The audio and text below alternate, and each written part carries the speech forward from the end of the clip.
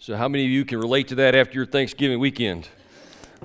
Every time, ever since we started this series of ruts, I have an experience in my past. One of my buddies, we used to live in Arkansas, and we'd go hunting on this. I can't say the name of the base because we weren't always legal, but there was an Army base, and we'd go out there hunting. And if you've never been on an Army base, it's full of woods. It's just a lot of trails, and they run ATVs out there all the time, and the Humvees, and a lot of times the roads just aren't that great. And so my buddy thought he had this old Chevy pickup, and he thought, it's been raining, but I'll be all right. I can maneuver this. I can go around the ruts, and I can't remember how I got out there, but somehow I think he may have walked to my house like 4 or 5 miles, and he said, "Hey man, I'm stuck." I'm thinking, "You're stuck? What do you mean you're stuck?" And I remember driving up, and if you can picture like a 500-acre field, like there's no trees around. Out in the middle of this field, surrounded by, 3-foot grass, you see the hood, the cab of his truck. And when I got out there, there were no axles left. It was just bumper and bumper on the ground. And I looked at him and I said, "What were you thinking?" "I can navigate it." So many times we get into ruts in our life and we just think we can navigate it. Last week, Pastor Steve talked about the rut of more. How many want your kids to have a better life than you? Right? Most of us do. And Pastor Steve addressed the issue of more isn't always better.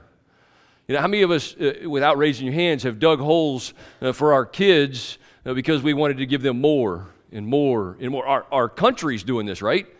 I mean, we just want to give more and more and more, and we're so far in a rut of financial ruin, and this isn't a political statement, it's just reality. We're so far in a rut of political ruin that our kids will never get out of it if we don't do something different. And so many times more sounds great until we realize it's not really better. And so today I want to talk about our attitude. How do we have an attitude? How many know that you're predisposed to certain attitudes in your life? If you look at Kate and Brad, I don't want to go to my family's house. The whole movie's about not going to the family's house, yet they have to go to the family's house. And it's interesting. How many have a safe word? Anybody got a safe word? How about when you're making a phone call? Anybody got a safe word when you have to make a phone call, and it's maybe it's a phone company, or maybe it's a cable company, or maybe it's a company you owe money to? How many of you have this safe word? Just let me talk to your supervisor. Anybody with me? I just start out some days. I didn't want to bother with you. Just give me your supervisor because you're not going to be able to help me. Anybody with me? You're predisposed. You have this experience, and you're predisposed to a certain way of life, and you know that this is just going to lead to a frustration. And so we have these safe words, whether it's with our family or whether it's with our friends. Or how many go to a party and you know there's going to be a phone call, or there's going to be a text, or there's going to be something that gets you out of that environment? You have these safe words. Why? Because we're predisposed to certain actions or certain reactions. And Jesus knew this. Jesus, we're going to talk about him today a lot, and what he did and how they gave us our example. And really, if you look at the Sermon on the Mount, which we believe is a sermon that he didn't just preach once, but he preached everywhere he went.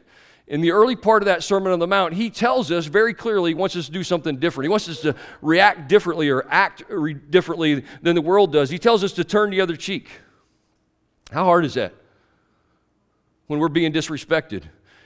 I'm a big integrity guy. And when my integrity is questioned or any way, shape, or form, my response is more of a reaction. You hit me, I'm going to hit you back. Jesus says turn the other cheek. He's not talking about self-defense. He's literally talking about when you're in the life of struggles, when you're in certain situations, and instead of reacting to the world, I want you to respond. Just turn the other cheek. He tells us to also go the extra mile. We don't really understand that, but it's literally when somebody asks us to do something, we go above and beyond what they ask us to do. Go the extra mile. When they ask for your coat or when they ask for your jacket, you give them everything. That's the response that Jesus is telling us to do. I want you to understand that's the response that Jesus set the example for us to do, is to always go the extra mile. Here recently, I've had to make 3 phone calls. I shared these. I can't remember whether it was on a Facebook post or something else. I won't get into the details of the first 2 because my response was more of a reaction.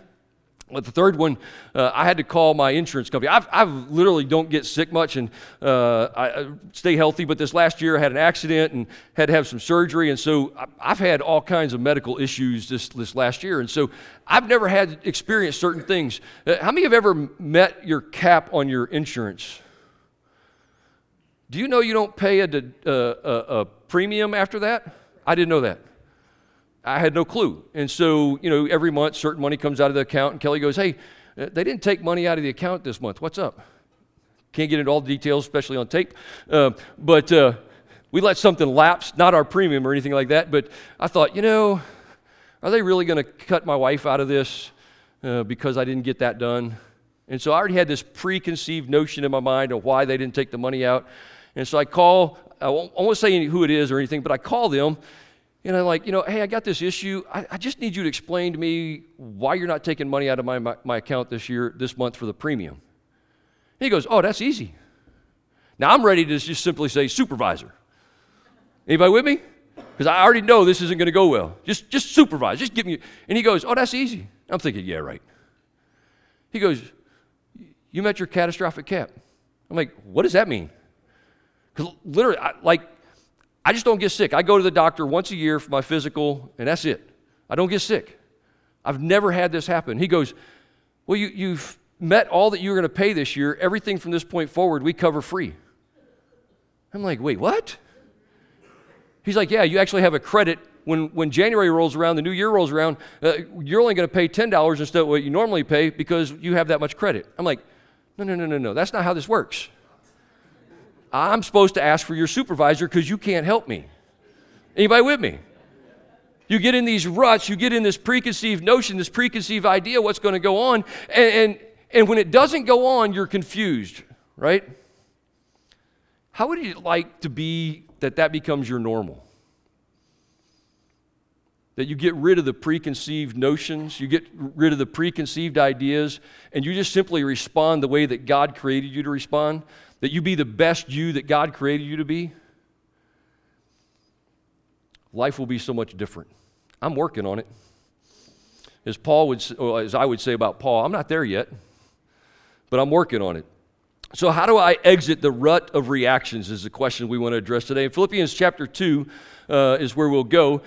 Paul is in prison, literally. He's towards the end of his life. He knows that death is imminent.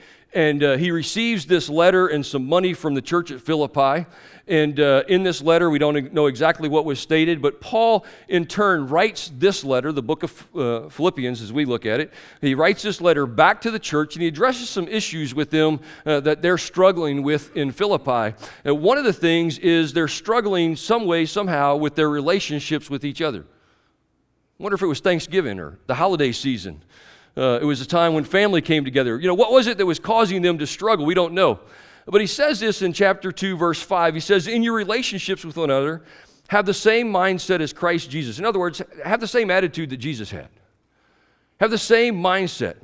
Have the same attitude. Well, what is that? Who, being very nature God, did not consider equality with God something to be used to his own advantage. So he was all eternal.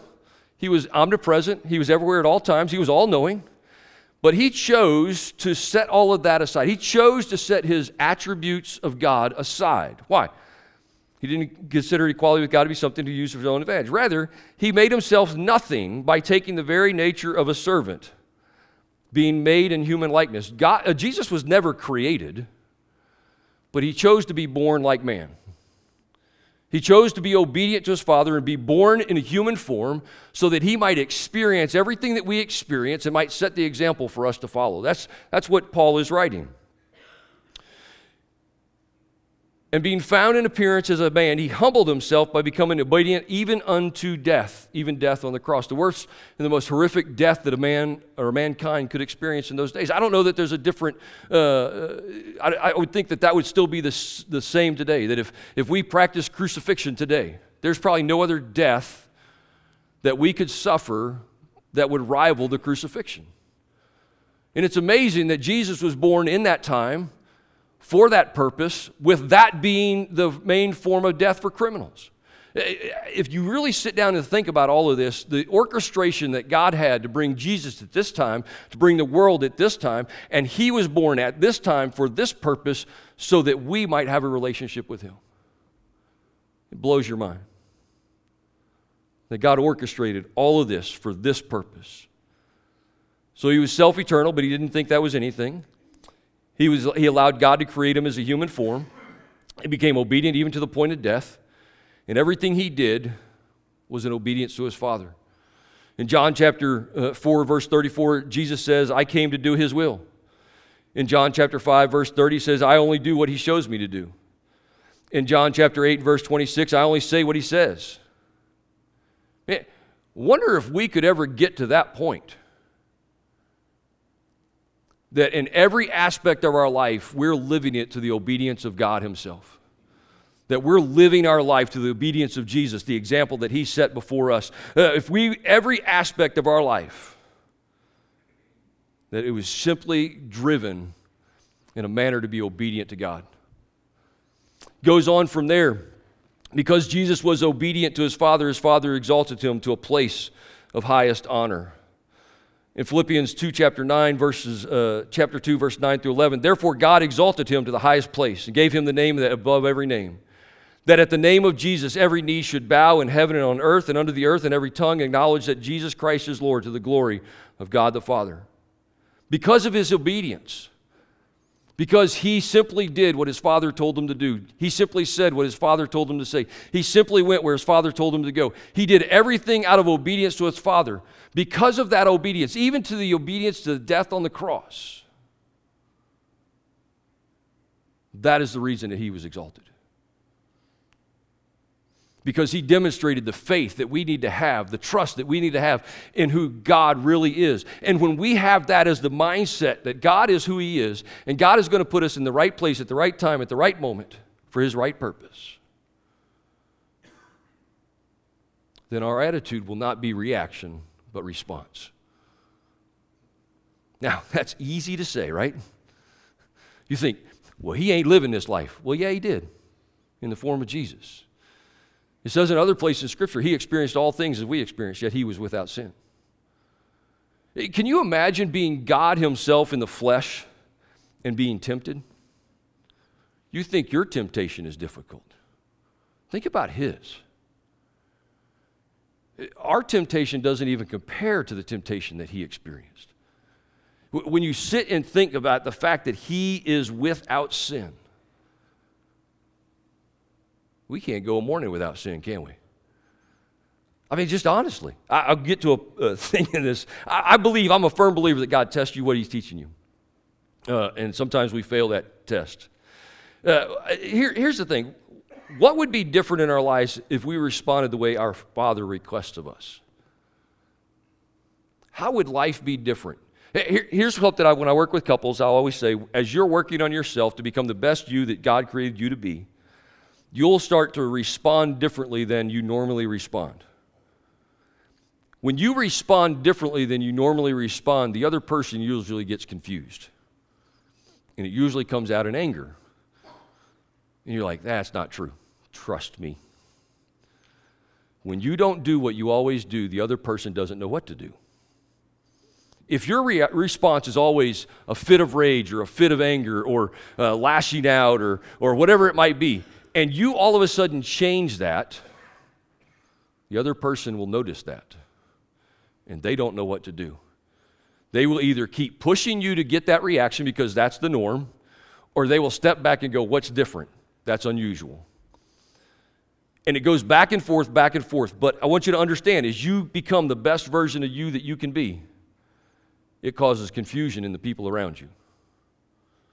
Because the world expects us to respond, to react in certain ways. And then Paul goes on from there in Philippians 2:12 through 18.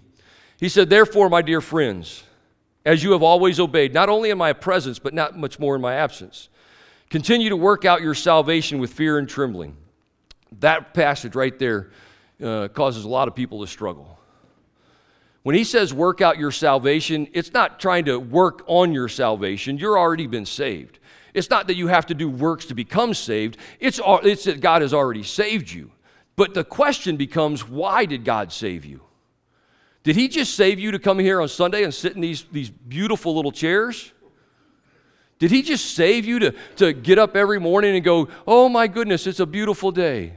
Did he just save you so that you might enjoy this world? No, there's a reason and a purpose that God saved you, and that's what you need to work out. He saved you so that you might be like Jesus. He saved you so you might be perfect like our Heavenly Father in heaven is perfect. Now, you can say, but I'll never be perfect. Yeah, it's true. Doesn't mean you shouldn't stop trying. You're always going to have things that you're working on. But he saved you so that you might be a light unto the world, that they might know who Jesus is and come to know him as their personal Savior. What do we say here every week? This life is about what? You can enjoy today, tomorrow, for all eternity. This life is about nothing more than a loving relationship that you can enjoy today, tomorrow, and for all eternity. And we're trying to figure out how to add this piece in, and that you might share with every person God places in your path. Because that's why he saved you. He saved Israel so that they might be a light unto the nations. They miserably failed. Jesus came and he established his church. The church is here so that we might be a light unto the nations, so that we might draw all people unto Jesus. And in most parts, we're miserably failing. Not every part. But our mission is to be so different, so contrary to the world. Our mission is not to react to the things that happen, but respond in obedience to what God is calling us to do. And when we respond according to his purpose, his words, his prompting, it leads to a different response from the world. Up front, you might get a reaction, but over time, as you work out your salvation, he says, do everything without grumbling or arguing so that you become blameless and pure, children of God without fault in a warped and crooked generation. How many of you look forward to the day? We believe, based on Scripture, we believe that when we get to heaven, we're going to hear one of two things. Well done, good and faithful servant. Enter into paradise. Or, depart from me, I never knew you. How many of us are striving and looking forward to the day we close our eyes here and we open our eyes there and we hear Jesus tell us, well done, good and faithful servant. Enter into paradise. We will hear that when we begin. We're already saved, but we need to not just be saved. We're saved for a purpose, and so we need to have this mindset that is in Christ Jesus. We need to have this obedience. Working out our salvation is obedience to him, fulfilling his good purpose. And we do everything without grumbling or arguing. The scripture in Ezekiel chapter 11, verse 19 literally says, and I will give you a new heart. And I got to thinking about that. And so I did a little research. I couldn't really find a video I wanted to show. But I listened to some testimonies of people that have actually been given a physical new heart. Most of the testimonies are attached to a hospital or a clinic or somebody. And so I didn't want to promote them. I didn't want to do that. But I just wanted to listen to their testimonies. But here is one common theme. That every person that I listened to said this. I just want to honor the person who had died so that I might have life. I just want to honor the person that died so that I might have life. Who died so that we might have life? Christ. We've been given a new heart. So what do we do with this new lease on life? What do we do when we receive? I want you to understand, when you receive this new heart, you didn't lose the experiences you had of life. No different than these people. Some of the people lived horrible lives. And they were the cause of their destruction to their heart. There were some that were alcoholics. There were some that just abused their bodies. There were some that did. There were others that didn't have anything to do with the bad heart. But there were some in there that just didn't do anything good for their heart. But when they got a new heart, they had the same mindset. What do I need to do to honor the person that had to die to give me this heart? And so we know that our sin has led to our need for a new heart. And so in Ezekiel, we're given this. But in Proverbs 4:23, we're told to guard your heart, for everything you do flows from it. Guard your heart, for everything you do flows from it. Let's just think about this in a physical nature. How long will you live without your heart pumping? Not very long. There are people that have gone 15 minutes, 20 minutes, and come back from that. I think that's a miracle from God. Most people, once their heart stops, it's over. Your body cannot function, cannot live without the life-giving flow of blood in your body. And we as Christians need to understand, until we are willing to be obedient to God Himself in all aspects of our life, especially in our attitudes, especially in our mindsets, we are going to struggle in this life. We're always going to have an exit strategy. We're always going to have the safe word. Just give me your supervisor. We're always going to have something that says, I can't stay here any longer. But God may indeed have you there for a very purpose, to be there for those people that He's placed in your path. And how you respond to those difficult situations, those pressure situations, makes all the difference in the world. Luke chapter 6:45, a good man brings good things out of the good stored up in his heart. And an evil man brings evil things out of the evil stored up in his heart. For the mouth speaks what's in the heart. Whatever your heart is full of will come out of you at some point. You know when it normally comes out? How many of you can be good when things are good? When things are going smooth, it's easy to be good. It's easy to do the right thing. As soon as something gets difficult, what happens? Who we really are flows out of us. Why is that? Because pressure doesn't test us, it reveals us. Pressure doesn't test you. A difficult situation doesn't test you, it reveals you. God is at work in us every single day to get us to the point, and He will test us. But that pressure is just revealing what's in your heart. Now, are you willing to respond and understand and make changes? Because even like in the film, we're predisposed to certain actions. When you get around, how many of you get anxious when you know you got to get around certain people? Anybody? How many of you get nervous when you got to go to certain places? I mean, we all, if we're just honest, we will admit that. But does it mean we get to avoid those people or avoid those places? No. Maybe God has us in those places for a purpose. And He's going to use us for His glory. And so pressure doesn't reveal you. Pressure doesn't test you. It just simply reveals you. I'll share you this with you. I'm no different than you. So I'm preparing this message. Now I got all of this in my mind. I'm running through all of these things, all of these little principles, and I'm an early riser. But I must qualify that. I'm an early riser as long as you're not there. I didn't realize that. I mean, I've realized it more and more over the last few years. And I'm working on it.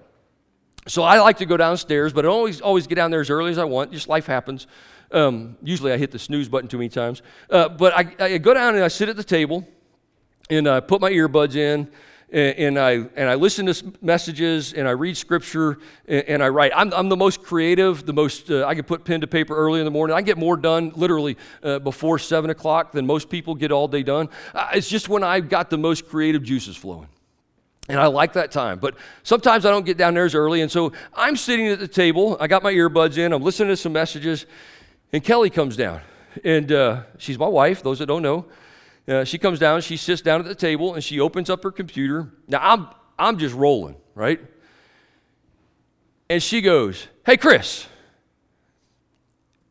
anybody with me on this?" Deep in thought, deep in conversation, and now I got to stop. How many of you can get back rolling when you got to stop doing something? Yeah, me neither. It's just difficult. So I reach up, I take my earbud out, and I set it on the table, and I say, "What do you want?" Now, mind you, I am working on this message with these principles. Now, before, I will give myself some credit. Before, I would have responded differently, much harsher. And she says, oh, I'm so sorry. I didn't mean to interrupt you. And I said, well, I'm just trying to get this done. And so I put my earbud back in, and I kid you not, it's like in my earbud, God said, you idiot, take it back out and talk to your wife. So I took my earbud back out and laid it on the table. And I looked at her and I said, I'm sorry I responded that way. And she goes, oh, no, it's okay. I said, no, it's not. It is not okay. You had a question, and I should have responded to you in a loving way, and I didn't do that. And I'm sorry for that. Now, I want you to understand, years ago, that would have happened like next 3 weeks. I wouldn't even have thought about it. I just put my earbud back in, went back to work, and never thought about it. I'm working on it. I'm getting better. And that's part of the process that we're in. Do everything without grumbling or arguing, so that you may become blameless and pure, children of God without fault in a warped and crooked generation. You know, the world wants us, the warped and crooked generation, the world wants us to respond, to react in those ways.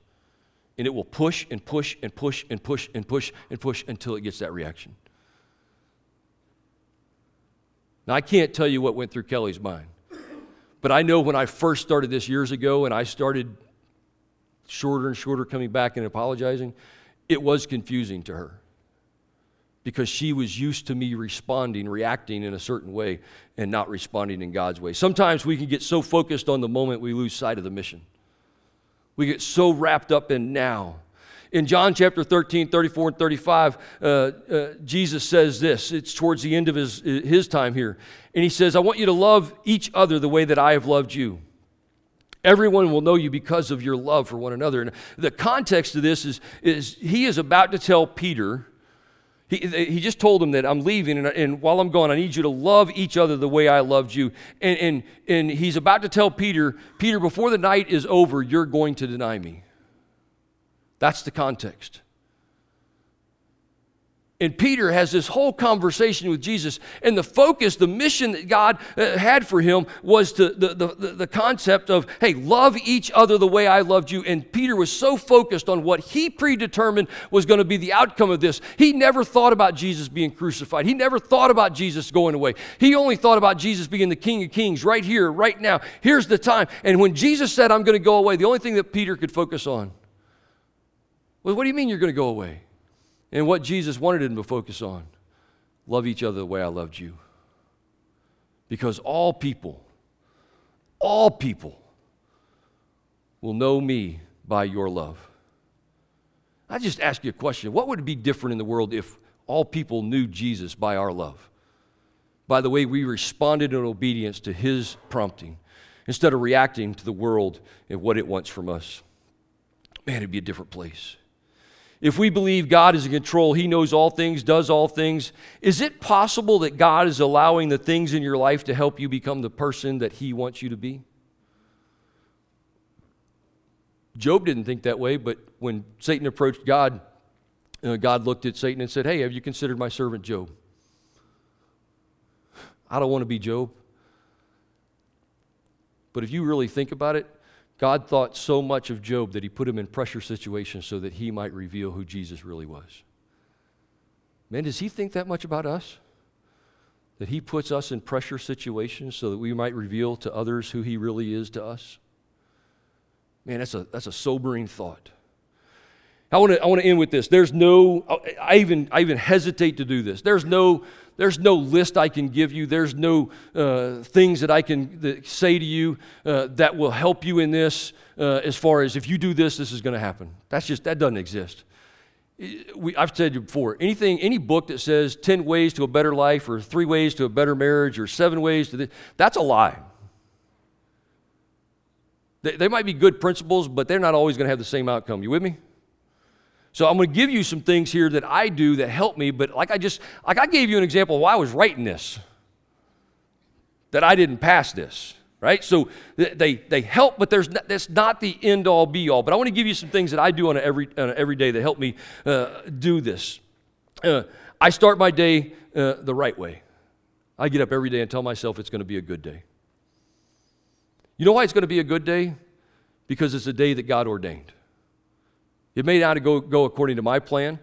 It may not even be close to my plan, but it's going to be a good day. Why? Because God's in charge of it. God, will you give me the mind of Christ as I start this day? It's just something I ask of him. Give me the wisdom from above so that I might live out this day in a pleasing way to you. God, show me where you're working because I want to join you there. You know, when we join God at work, life's so much easier. I ask God to guide my actions so I don't live in my reactions. How many know you find what you're looking for? Brad and Kate in that movie, they found everything they were looking for. Why? Because that's what they were looking for. Do you know there's a lot of good things that happen in that movie? You got to search for them. You know there's a lot of good things that happen every day in your life, but you got to search for them. You find what you're looking for. And so that's one of the things I do. Have a plan for the day, but leave room for God. Leave margins in your life. No life happens, and your plan may not be God's plan. As difficult situations arise, know and embrace these things.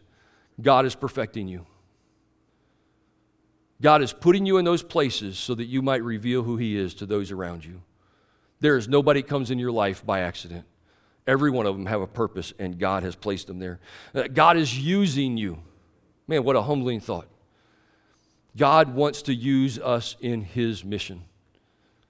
Man, that blows me away, but it is true. Remember this, as difficult situations arrive, the relationship will always be more important than being right. Of all people that could have said, I'm right, it was Jesus. But he always put the relationship ahead, relationship with his Father and a relationship with those he put in his path. And then acknowledge God at work. This is towards the evening. Maybe it's during the middle of the day. I don't know. Just evaluate your day. What good happened today? I just did this with my granddaughter the other day at 9 o'clock in the morning.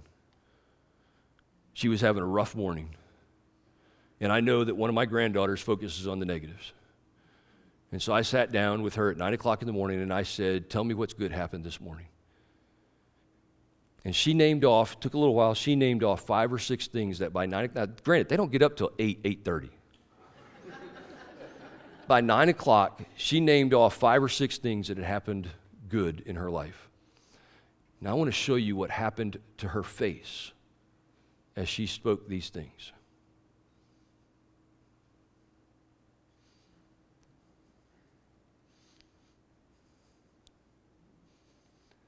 You know, when you focus on the right things, joy is in the moment. It's just so great. Acknowledge where God was at work. God is at work all around you. It's just whether we want to acknowledge that, whether we want to see it or not. And then in the end, what went wrong? What do I need to do?